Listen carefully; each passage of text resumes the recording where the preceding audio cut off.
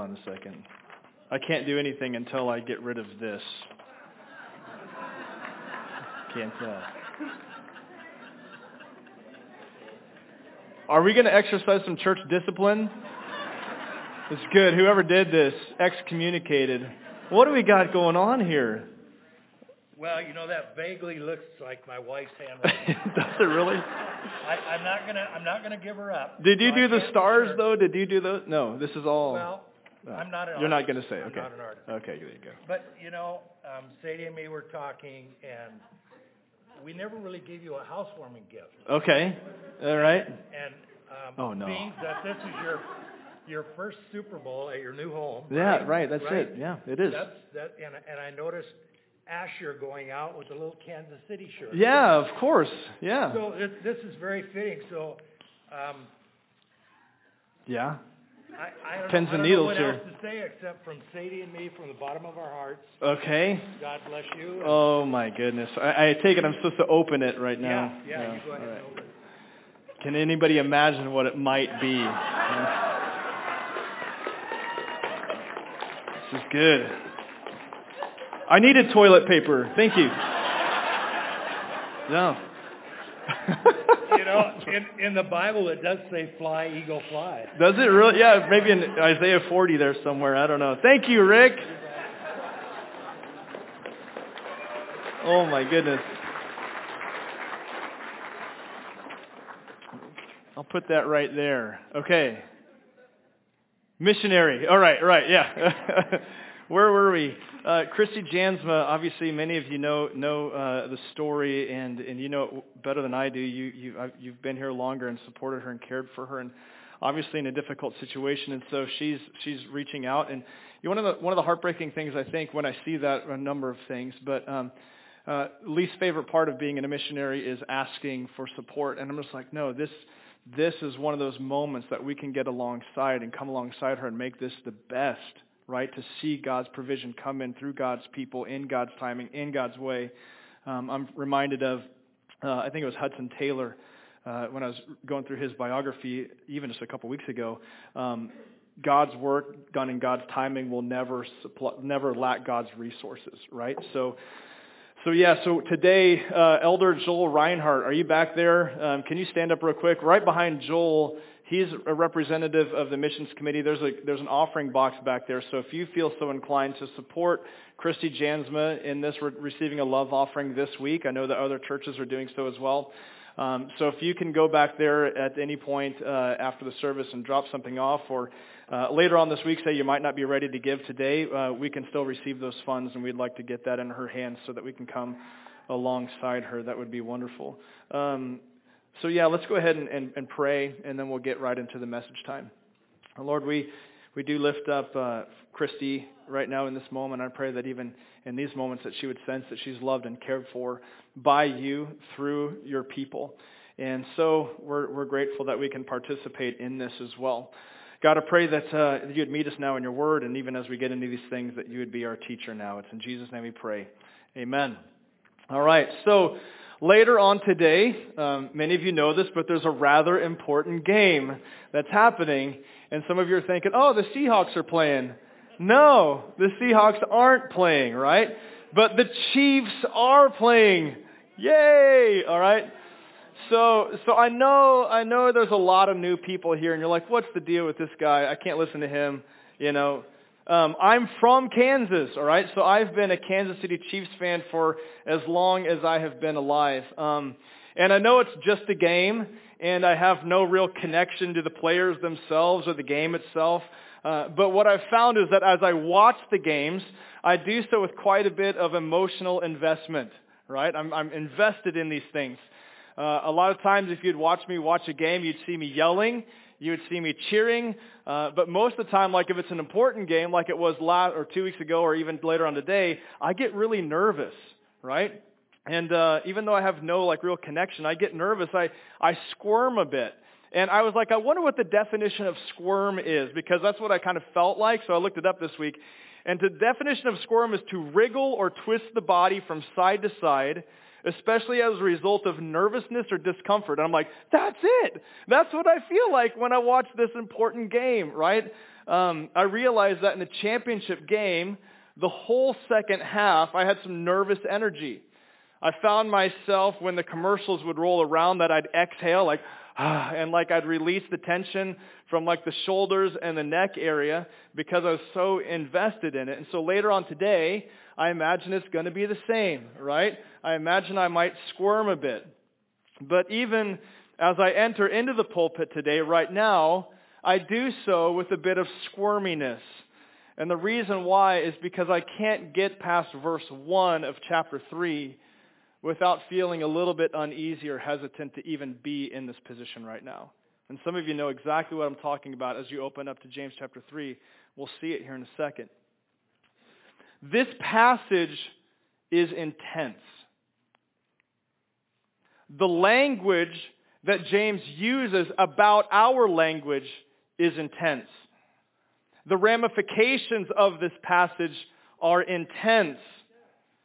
And so we need to really be ready today to embrace the intensity of what James is going to say here. And our only hope is that our souls can cling to Jesus, and He, by His indwelling Spirit, will bring about an appropriate conviction that may be uncomfortable in the moment, but it will produce something honorable and God-glorifying in the end. And so that reminds me of Hebrews chapter 12, verses 5 through 6, which says this: have you forgotten the exhortation that addresses you as sons, really sons and daughters, adopted into the family of the King of Kings?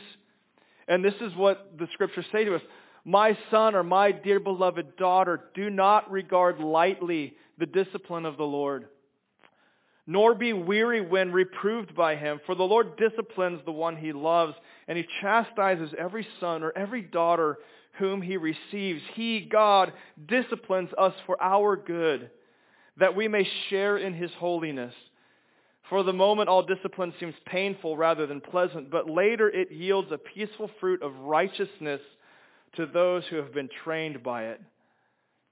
So we're going to have to squirm a little bit today. And we all better be okay with the public squirming that we'll have, because we're all going to be called to the carpet today, so to speak. James is going to summon us all for a public scolding and a public rebuke today. He's going to highlight the incredible power that our words have, either for good or for bad. We can't just like, this is hard, I don't want to listen to it. Like we're called to heed what God is going to say in this word today. So I just want to be very clear at the beginning. The truth is that nobody knows us better than the people that are in closest proximity to us, right? And usually the people that we sin against the most in our lives with our words are those in closest proximity to us. We often sin against coworkers with other coworkers as we engage in gossip or slander about somebody else. Or maybe we're tempted to use flattery, which is really just the use of deception in order to get in good standings with our bosses or the higher-ups in the company. Or maybe we criticize or curse fellow classmates by cyberbullying them online. We have a problem with our words to those that are in close proximity to us.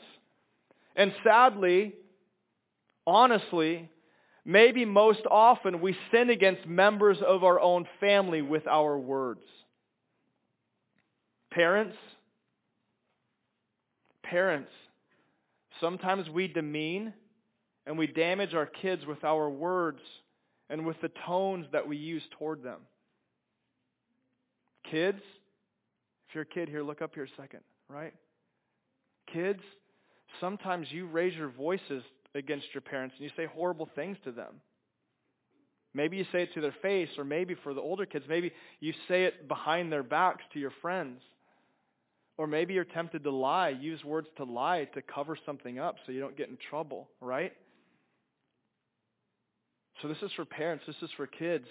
And I know I don't really want to go here because of the awkwardness that will settle in the room if I do, but I'm compelled to bring it up. We may struggle most with this, especially as it relates to the relationship that we have with our spouses. Is anybody's spine tingling yet, right? Everybody's just trying to look straight-faced, like pretend like it's not me. I titled the sermon, Trying Not to Make Eye Contact with Anyone Won't Work, right? Because the Spirit, He's in you, right? And so notice how I'm not looking over here, right? Because I'd see Sue's there, right? But I'm just thinking as I was prepping this week, I'm like, man, can we just admit that we struggle with our words? Like, let's not let it be awkward.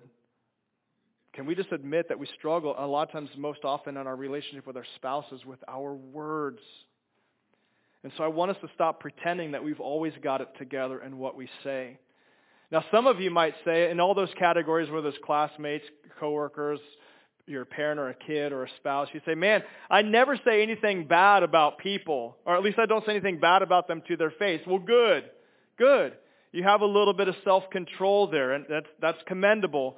But have you ever cursed somebody under your breath, or when they were out of earshot of your voice, or when you were all alone, or even simply in your thoughts? I want to bring up a Bible verse and put it on the screen, and may this be like a warning shot across the bow of your life. Ecclesiastes 10 verse 20 says this, even in your thoughts do not curse the king, nor in your bedroom curse the rich, for a bird of the air will carry your voice, or some winged creature will tell the matter. Have you ever heard a little birdie told me that? Right, this is where it's from. So this applies not just to the audible things that come out of our mouth, but the secret thoughts that we harbor in our minds and in our hearts. Even the secrecy of our thought lives are known to God and may become known to others, is what this could tell us. Yikes. Even the isolation of your private moments are liable to the judgment of God. Not just the words that come out of your mouth. Yes, our words matter whether or not they are audible or inaudible. We are all guilty. Even after we are reborn by the Spirit and made into new creations, we still struggle with this. Paul says this, before we came to Christ, Paul said that our throats were like an open grave. Death and destruction and stinky things come out of open graves. We used to use our tongues to deceive people. The venom of asps is under their lips, or our lips. Our mouth was full of curses and bitterness. This was us, and sadly, this still may be us. And we need to admit that many of us have a problem here. And James is going to call us all out today, so that once again, I don't want to pretend that there's nothing awkward. I sense the awkwardness when we talk about this because it's real life stuff. But at the same time, I don't want to pretend that we have nothing to work on. So let's embrace the intensity. Let's embrace the awkwardness. And I know it might feel awkward, but can you turn to someone next to you and say, I think I might have something to work on here? Go ahead and do that now. Ready? Embrace the intensity and the awkwardness.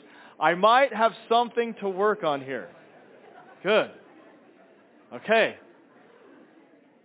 Now that's off our chests, right? It's like now we're all exposed. We recognize I might have something to work on here. Good. Me too. All right. Now that's that, let's let the squirming begin. Okay. Let's open up to James chapter 3. Turn to James chapter 3. And by the way, Gladys, happy birthday. There you go. Someone told me it was your birthday, so there you go. Happy birthday. James chapter 3. Look at this. Not many of you should become teachers, my brothers, for you know that we who teach will be judged with a greater strictness. For we all stumble in many ways, and if anyone does not stumble in what he says, he is a perfect man, able also to bridle his whole body. If we put bits into the mouths of horses so that they obey us, we guide their whole bodies as well. Look at the ships also. Though they are so large and are driven by strong winds, they are guided by a very small rudder wherever the will of the pilot directs. So also, the tongue is a small member, yet it boasts of great things. How great a forest is set ablaze by such a small fire? And the tongue is a fire, a world of unrighteousness. The tongue is set among our members, staining the whole body, setting on fire the entire course of life, and set on fire by hell. For every kind of beast and bird and reptile and sea creature can be tamed and has been tamed by mankind, but no human being can tame the tongue. It is a restless evil, full of deadly poison. With it we bless our Lord and Father, and with it we curse people who are made in the likeness of God. From the same mouth come blessing and cursing. My brothers, my sisters, these things ought not be so. Does a spring pour forth from the same opening both fresh and salt water? Can a fig tree, my brothers or sisters, bear olives, or a grapevine produce figs? Neither can a salt pond yield fresh water. Let's pray. God, once again, we enter into this text and we need you to be our teacher. God, we want to embrace the intensity. We want to embrace the awkwardness. We don't want to pretend at all here. We all have something to work on. We find ourselves dead center of this text. And we have a history behind us where we can say, yep, that's right. I can see how I've burned some bridges with what I've said.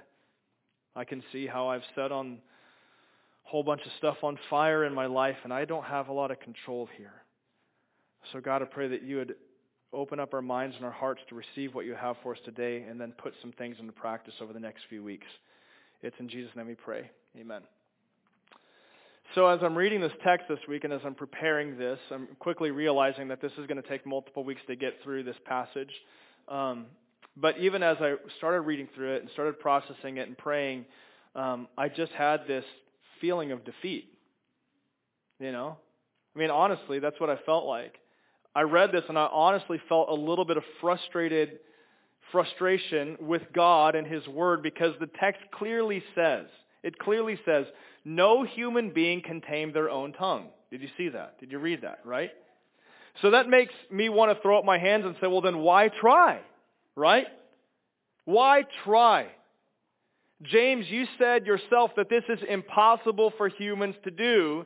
You just pointing out the obviousness and the fallen nature of myself is really just laying a guilt trip on me that's pretty thick, and it's not very helpful. So that's what I wrestled with.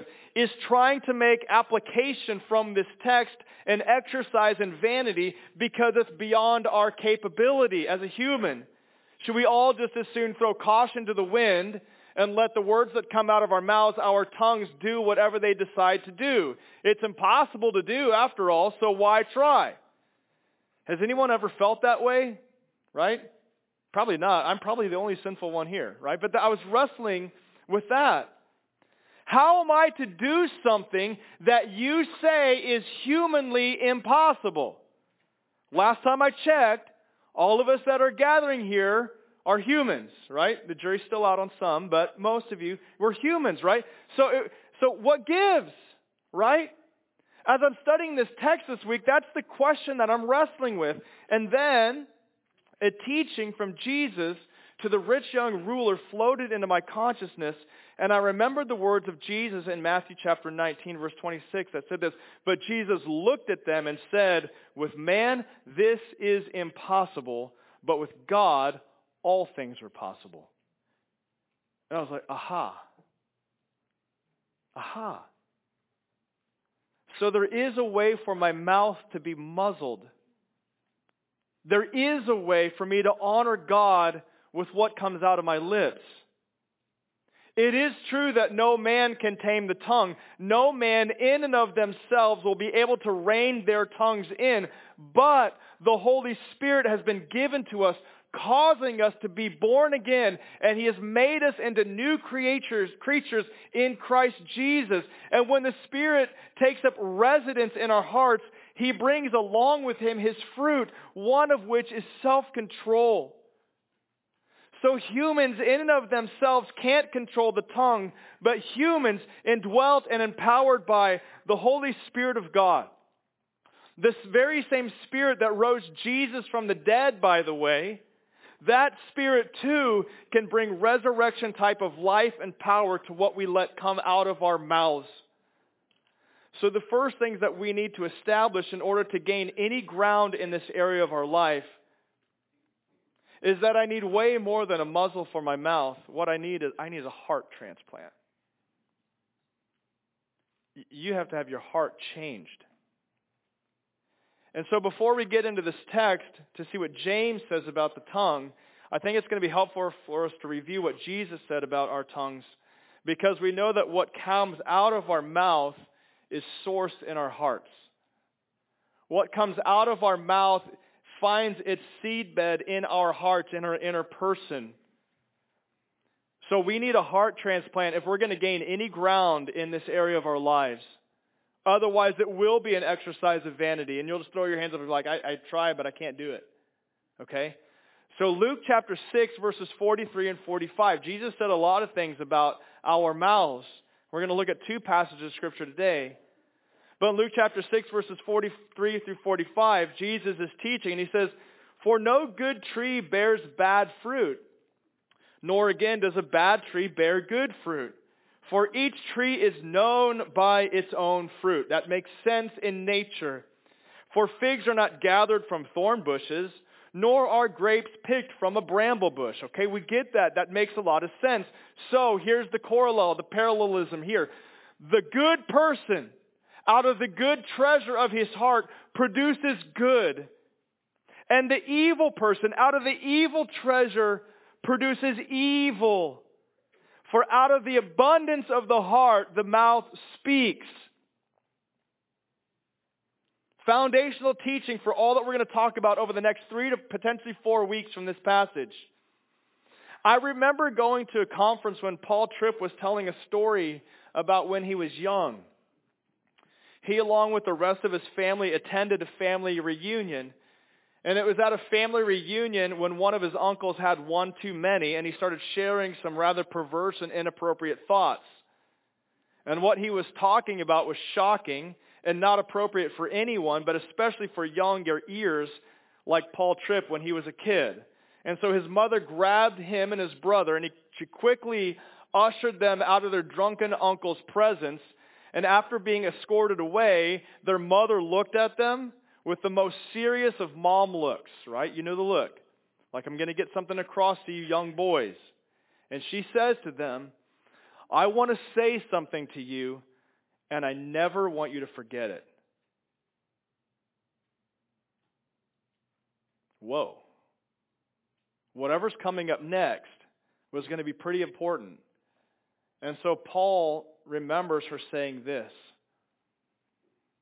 "There's nothing that comes out of the mouth of a drunk that wasn't there in the first place."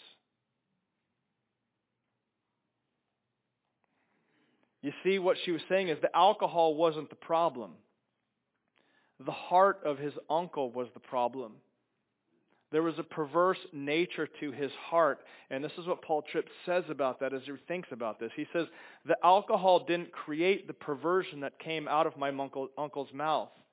He was actually thinking these thoughts in his sobriety. So what did the alcohol do? It loosened the lips. And when his lips got loose, out came the heart. Whoa. This is exactly what Jesus is teaching. Here's the thing. Our thoughts produce statements. So if you look at your statements and you see that there's harm in them, if they're harmful, if they're damaging, then your thinking and your heart must have elements of brokenness to them. And they desperately either need to be fixed or they need to be replaced completely. Those are your options. And so this week we're going to lay some groundwork that we can practically apply over the next 2 or 3 weeks. I'm not sure exactly how long this is going to take. But we want to take some time to work through this stuff because it's just destroying families. So today, and not just families, but people and lives, okay? So today we're going to look at the beginning of this passage and the end of this passage. And then the 2 weeks or 3 weeks that follow that, we're going to look at the middle of the passage and springboard into some practical application on how we are to use our words wisely. So let's get into the text. So we're just going to look at the first couple verses here. And the first point of the message this week is this: people, practice what you preach. Some of you, I don't need to say any more. You're just like, yep, yeah, I do, right? This is the exhortation. People, practice what you preach. Verses 1 and 2. Who does James have in mind here? Is it teachers only? Are you off the hook, right? Am I the only one on the hook? Well, let's look at what he says, okay? Not many of you should become teachers, my brothers, for you know that we who teach will be judged with a greater strictness. All right, that's why I'm scared to get up here today. Verse 2, for we all stumble in many ways, and if anyone does not stumble in what he says, he is a perfect man, able also to bridle his whole body. So I get it. Some of you might approach this text with some sort of a nonchalant attitude because you feel like you're somehow off the hook because, after all, you aren't a teacher, right? And I get that. James seems to be initially concerned here about those who have a somewhat public platform that are elevated to do some sort of instruction. And those that have that platform that are elevated to do some sort of instruction, they will be judged with a greater strictness. Why? Well, this is why. Teachers clearly know what ought to be done, right? They've studied the subject matter well enough to string together some coherent, applicable thoughts about whatever subject they're talking about. Teachers know what ought to be done, and not only that, they've communicated it, but they also must practice what they preach. So if teachers fail at this, there will be a stricter judgment because they will have added another layer of hypocrisy to their lives. And we're like, yeah, we can understand that. That makes sense. Practice what you preach. But here's the thing. You're not off the hook. Why?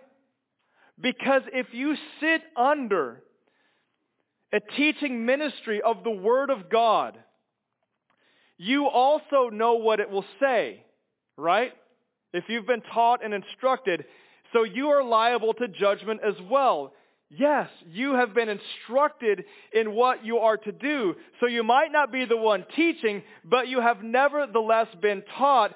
So you are responsible and accountable as well. So yes, James may have teachers primarily in mind in verse 1, but he certainly has everyone that's listening to this right now in mind as he continues on in the chapter, because beginning in verse 2, he indicts us all. Do you see it?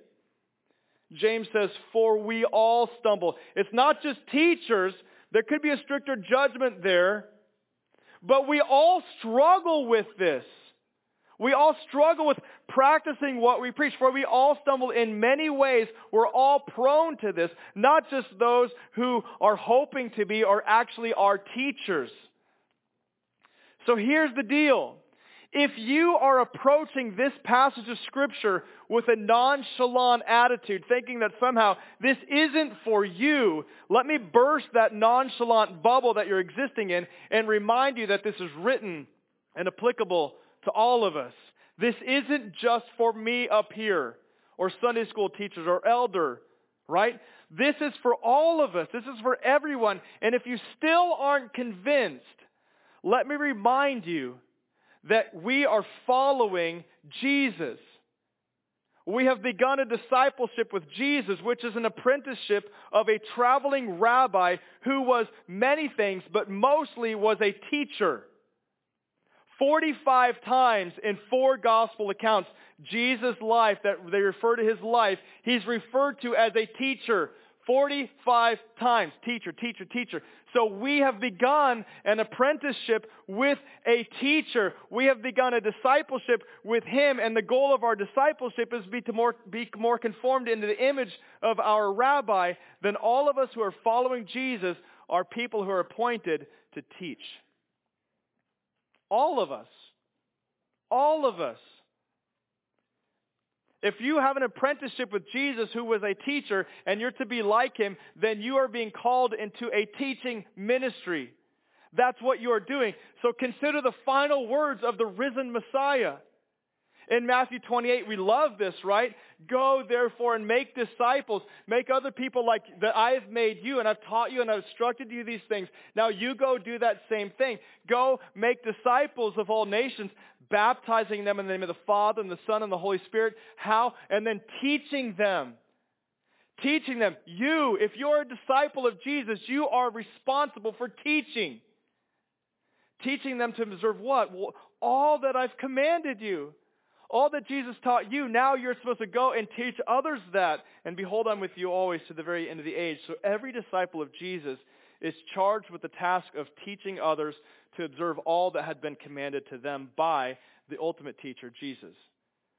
So this is written for all of us. Every disciple is a teacher. In fact, Peter picks up on this and he says every disciple of Jesus needs to be ready to make a defense, an apologia, a reasoned argument why you believe what you believe. He says this in chapter 3, verse 15 of his epistle. Always be prepared, disciple, to make a defense, to make an apologetic to anyone who asks you. So not just in the teacher, like just as you're going, be ready to answer all the questions, right? To anyone who asks for a reason, that's the word logos, formulate words to put together about what you believe, right? In hope that, for the hope that's in you. Can you give an argument why you believe what you believe? Teach me, is what they're saying. Every disciple of Jesus needs to be ready to instruct, not just in a classroom, but at all times. This is for all of us, and we need to see that we need to practice what we preach. Why? Because teachers aren't just transmitters of information. Those who teach are influencers. And so this is all the more reason for us to practice what we preach and not just preach. This is actually a lesson that Jesus tried to teach his disciples and did a good job teaching them before he left the planet. In Matthew chapter 23, he says this, Then Jesus said to the crowds and to his disciples, The scribes and the Pharisees sit on Moses' seat. So do and observe whatever they tell you. Like they're going to teach you the way of God. But not the works they do. For they preach, but they do not practice. That is completely detrimental to the teaching ministry of the scribes and the Pharisees. Let me tell you all these things, but then not put them into practice myself. And Jesus looks at every one of his disciples and says, not so with you. It's easy. It's not easy. It's dependent upon the Holy Spirit. But in some sense, it is easy for me to go into my study on Monday or Tuesday or Wednesday and open this book up and study and pray and study and pray and do all those things. And it's easy for me to identify for us all God's heart as it comes through in any biblical text that we might open up to. That is relatively easy, but it's an entirely different thing for me to put what I teach into practice in my daily life throughout the week. It's hard, but it is necessary for authenticity. For this to have any sizzle or fire to it. And it's a struggle and it's hard, but I think about Paul saying to the Corinthians, be imitators of me as I am of Christ. That is the call of every disciple. Not just this disciple, or the disciples who have been affirmed into like eldership, deacon position, or teaching. That's the calling of every disciple of Jesus. As people who are called by our rabbi to live new, recreated lives and who have been called to teach others to obey what we have been taught by King Jesus, we must recognize the incredible power of our words. And when our words have actions that are in alignment to what we actually say, they're even more powerful. I said it last week. If we talk the talk, we must walk the walk. You have to. That's just the way it goes, right? If it's going to have any credibility. So we're going to finish up the sermon here in just a few moments, and we're going to look at the last verses, but this is kind of a little bit of a preview for next couple of weeks. We've established this idea that our words are sourced in our hearts, and I want to look at a proverb this morning because that will help us see something important in what James writes in the middle of our passage that we'll look at over the next couple of weeks. And this is Proverbs 18:21. Death and life are in the power of the tongue.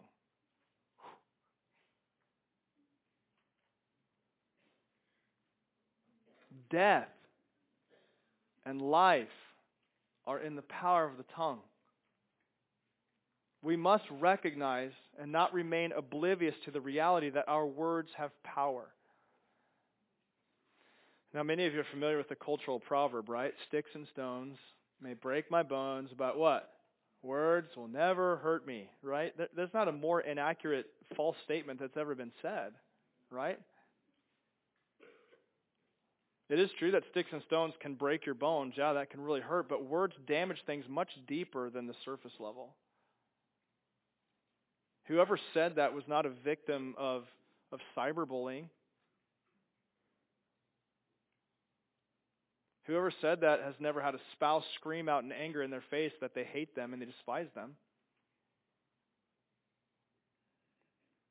Words can sink in and wound like a poison-tipped arrow dripping with venom, is what the psalmist says. In fact, the biblical authors get really creative as they try to highlight the power of what comes out of a person's mouth. Look at the Proverbs, look at the Psalms, and notice at the great length that the authors are using to stretch language to get a point across that words have incredible amount of power. Death and life reside in the power of the tongue. And James is going to say that in opposition to its size, our tongues can have a sizable impact either for good or for evil. Our tongues are small, but they can form words that will either give an abundance of life to people or an abundance of death to people. And that's what we're going to look at over the next 2 weeks. But for the rest of our time today, we're going to jump down to verses 9 through 12, and we're going to see how we're all prone to duplicitous speech. We're all prone to being hypocritical here, and James is going to point it out. We're all prone to duplicity here with what we say, meaning to be double-mouthed, right? Double-tongued, saying two different things that shouldn't be there. So James is going to say this, with our tongues, with our mouths, we bless our Lord and Father, and with it we curse people made in the likeness of God. From the same mouth come blessings and cursings. My brothers, these things ought not to be so. Does a spring pour forth from the same opening both fresh and salt water? No. Can a fig tree, my brothers and sisters, bear olives, or a grapevine produce figs? No, right? Neither can a salt pond yield fresh water. So once again, I just want to emphasize that we can gain some ground in this area of our lives. We're not left defenseless. We can actually choose. And I think that's why James says what he says in verse 10. He says, look, from the same mouth come blessings and cursings. My brothers, these things ought not be so. He's not only stating the obvious, but he's actually calling us to action. Like, don't let that be true of you. He's not just stating the obvious, but he's calling us to action, to change and to bring our words into alignment with our new creation status. Why? Because after all, he does address his readers and us today with familiar terms, right? You are brothers. You are my sisters. This is brothers and sisters adopted in the new family of God. And what James is going to get at here with these verses is that it's not just inconsistent, but it's deplorable for humans, especially those born again, to simultaneously bless God and then curse people that are made in His image. We must recognize the value and the power of our words and utilize the Spirit-enabled empowerment that we have been given to use our words only to bless God and to bless others who have been made in His likeness. And so to do so, James is going to get the point across with stringing together a whole bunch of obvious analogies from nature that he hopes will sink in. Maybe one of these will sink in for you. So he's going to talk about horses. If you're a horse person or you like boats, let's talk about boats. You like fresh water, salt water? Let's talk about that. Let's talk about figs, right? So he's going to use a whole bunch of language to get this point across, right? He's going to string together this, and he hopes that we see this. They all have to do with consistency. One spring can't produce two types of water simultaneously. A fig tree can't produce olives, nor a grapevine produce figs. If you open up your eyes to nature, you can see that nature is 100% consistent and powerful. So since we have been born again, and we've been given new hearts, we need to restore the integrity to our speech. There needs to be a consistency there with what has been dwelling in us by the power of the Holy Spirit. The new birth must have its effect on every area of our lives, especially in how we talk. So people, I was compelled to say this. This is just not talking about occasionally letting a bad word slip out of your mouth. There's so much more to our speech than just that. That's not your problem, right? There's something deeper, and slander, gossip, all these things, right? So we're going to get into that the next few weeks. This is not just like, well, I don't swear. No, that's not what he's talking about at all. Okay? It could be part of it, but you're not off the hook. So we all have something to work on here. Even me, and I would say especially me. Has anyone ever wanted to stop putting their foot in their own mouth? Anybody? Right?